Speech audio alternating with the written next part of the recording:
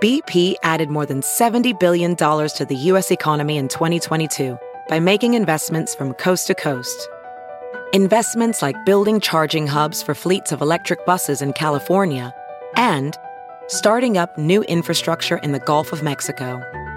It's and, not or.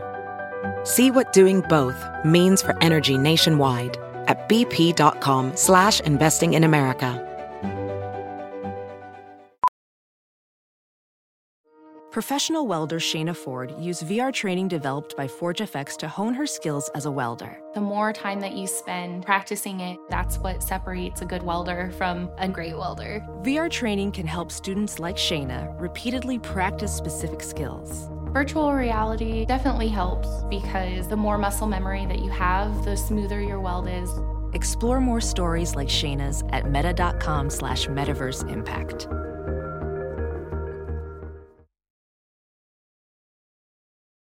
He's like a machine, a factory at this point, just churning out shows, movies, and short films and all types of stuff. So what time for 50 Cent?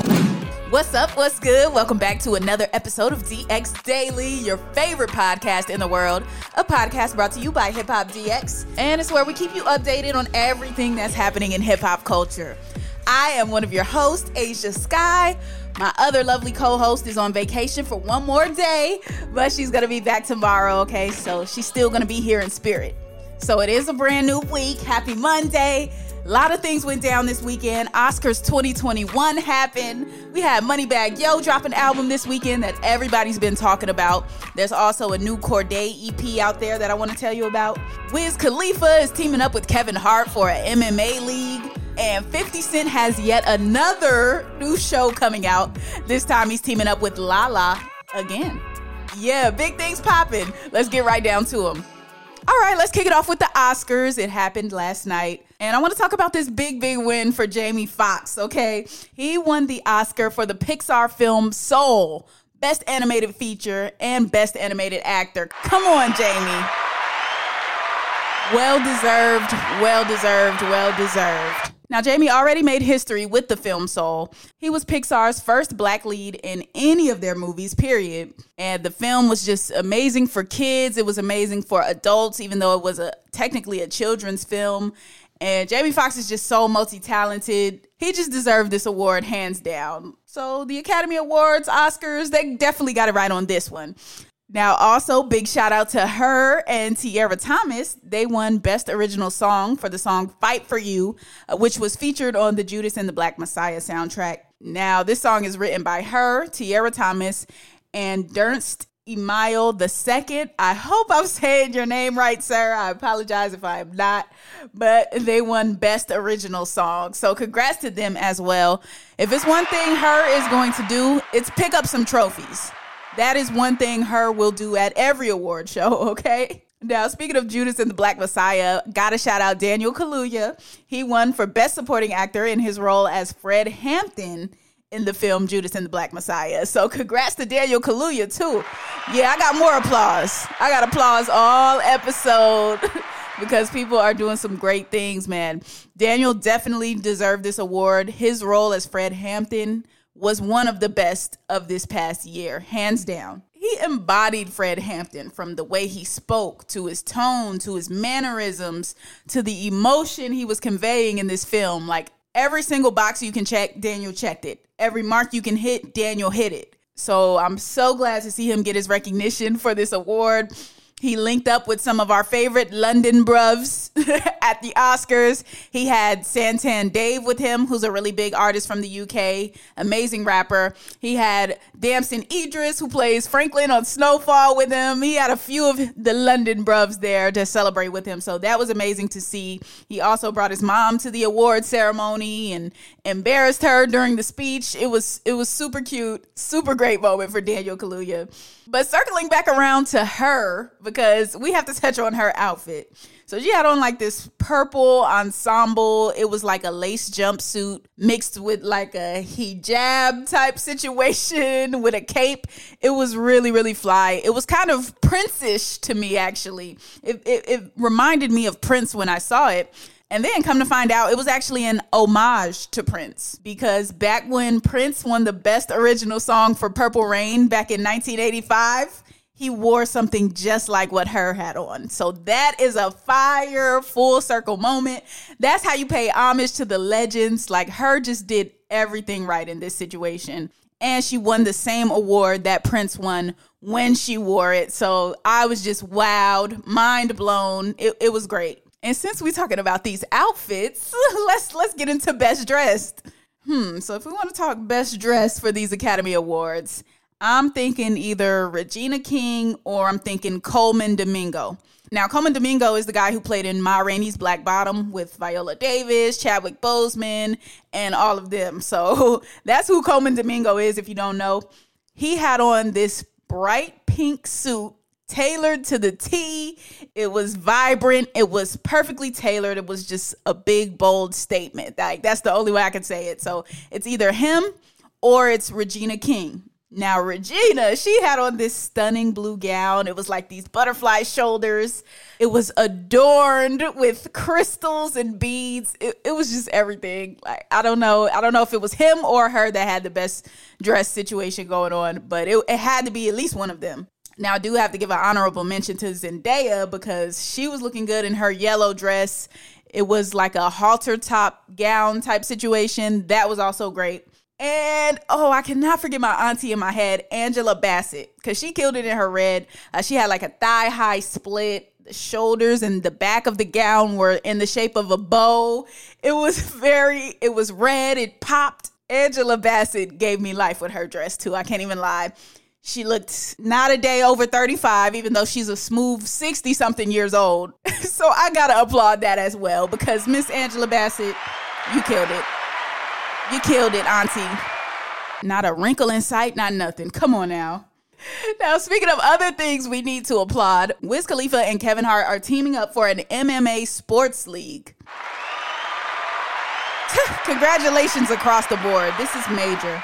Major, major, major. So this past Thursday, the Professional Fighters League announced that Wiz is going to be taking a hands-on role with the brand, and he's part owner of the brand alongside Kevin Hart. So this is huge. Now, Wiz has been doing a bunch of monumental things business-wise lately, even with renewing his deal for his cannabis company to now this partial ownership in a sports league. Wiz has just been expanding his ventures like crazy. Now, he's going to be assisting with content creation for the league. He's going to be helping them integrate different music into the fights and things like that. He's also going to be coming up with an MMA-inspired lifestyle apparel line. So this is going to be some really cool stuff he's doing here. And they may even be playing some of his own music during the fights and within the content and things like that. So this is another chance for Wiz to be creative and just show the lifestyle that he's living. He's already big into fighting and staying fit and things like that. So this goes hand in hand, honestly, with the lifestyle that he already lives. So this seems like a perfect fit. Wiz did post up a video on Instagram of him getting some hits in with the punching bag and things like that. We know he likes to fight anyway, so it's perfect. It goes hand in hand. Congrats to Wiz Khalifa and Kevin Hart for being involved in this. Now we're giving out more congratulations today because 50 Cent has yet another show coming out. I've lost track of how many shows, movies, and projects 50 Cent has in the works right now. He's like a machine, a factory at this point, just churning out shows, movies, and short films and all types of stuff. So what time for 50 Cent and this new show that he has? Yes. He's teaming up with Lala, and they're going to be doing the Centoya Brown story.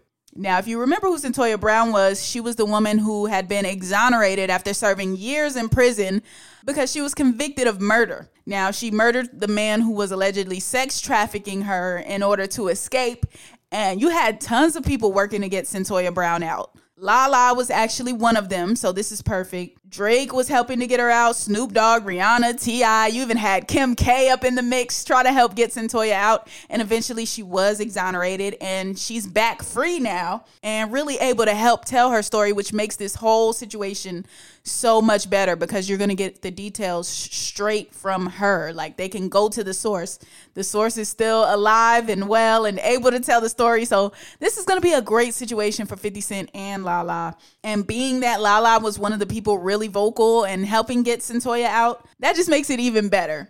Now, I'm wondering if Lala is actually going to play Cyntoia or they're going to get somebody else to play Cyntoia. I'm very curious about that.